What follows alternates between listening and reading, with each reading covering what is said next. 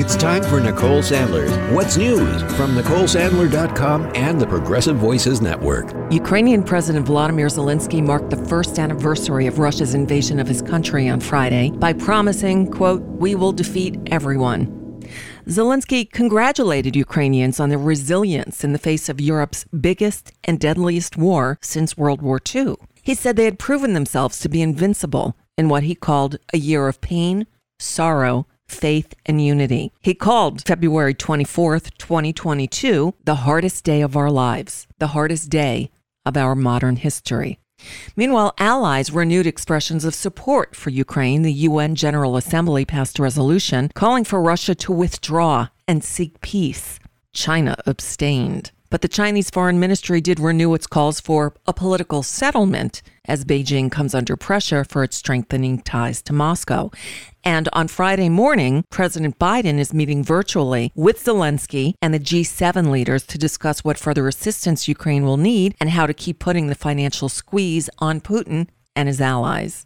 The Wall Street Journal is reporting that the U.S. is increasing its number of troops deployed to Taiwan to boost a training program for Taiwan's military as tensions rise with China. We're not talking about a massive increase in troops, talking about 100 to 200 in the coming months, up from about 30 a year ago.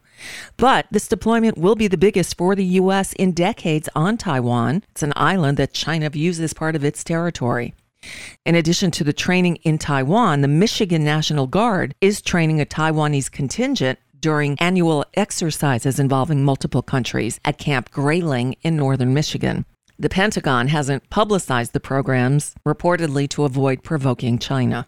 Well, the National Transportation Safety Board on Thursday released its preliminary report on the derailment of that Norfolk Southern train carrying toxic chemicals and found that the disaster could have been prevented. The report says the crew on board received an alert about an overheated wheel bearing 235 degrees above the ambient temperature. The report was released on the same day that Transportation Secretary Pete Buttigieg visited the site of the derailment, his first visit coming 3 weeks after the accident. Buttigieg pledged the Biden administration's ongoing support, and he took a swipe at the former guy who turned the site into a circus a day earlier. Trump lied about garnering huge ratings for his appearance there. Ratings on what? He handed out Trump-branded water and maggot hats and took a group of people to McDonald's for some inexplicable reason. When he was asked about killing planned railroad safety regulations, Trump lied, nothing new there, and said he had nothing to do with that. Well, Mayor Pete responded. One thing he could do is express support for reversing the deregulation that happened on his watch. I heard him say he had nothing to do with it, even though it was in his administration. So if he had nothing to do with it and they did it in his administration against his will, maybe he could come out and say that he supports us moving in a different direction. We're not afraid to own our policies when it comes to raising the bar on regulation. In the wake of the new Republican Speaker of the House kicking 3 Democrats off of their committee assignments, there's a move to create a bipartisan task force to set parameters for removing a lawmaker from a committee. And apparently both Speaker Kevin McCarthy and House Minority Leader Hakeem Jeffries are expected to submit the names of members to serve. McCarthy said he would create such a group to clarify the rules after the booting of Ilhan Omar from the House Foreign Affairs Committee garnered a lot of pushback. Students in Florida are protesting the governor, Ron DeSantis' heavy-handed tactics as he attempts to reshape education both at the K-12 level and at Florida's university system. Racist, sexist, anti-gay, Ron DeSantis, go away! That was the scene at one of the many Florida universities where students walked out on Thursday in protest.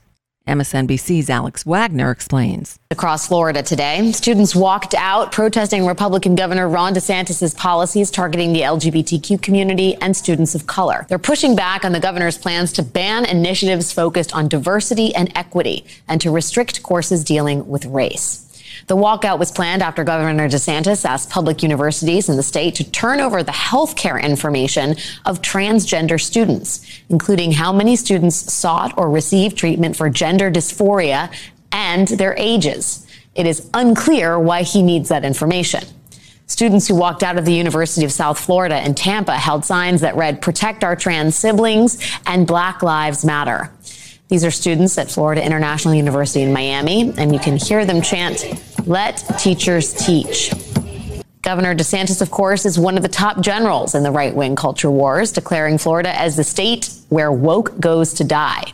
And so Florida has become ground zero for the right's attacks on education, and we've been seeing it all play out in schools like New College of Florida, where the president of the public liberal arts college was recently forced out by a board of trustees full of DeSantis appointees, including right-wing activist Chris Rufo, who made a name for himself in conservative circles with his crusade against critical race theory.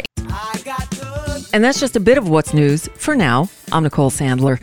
If you appreciate these reports and the Nicole Sandler Show, I hope you'll consider making a contribution. My work is listener supported and I need your help. So do check out NicoleSandler.com and please click on that donate button. You've probably heard me talk about my dog Jackson. He's my baby boy. And as he's gotten older, he's gotten really finicky about eating. He used to get so excited about food, he'd literally spin. Well, not anymore. In fact, I often have to spoon feed him to get him to eat. Well, no more. Not since we started feeding him fresh food made with whole ingredients, backed by veterinary science.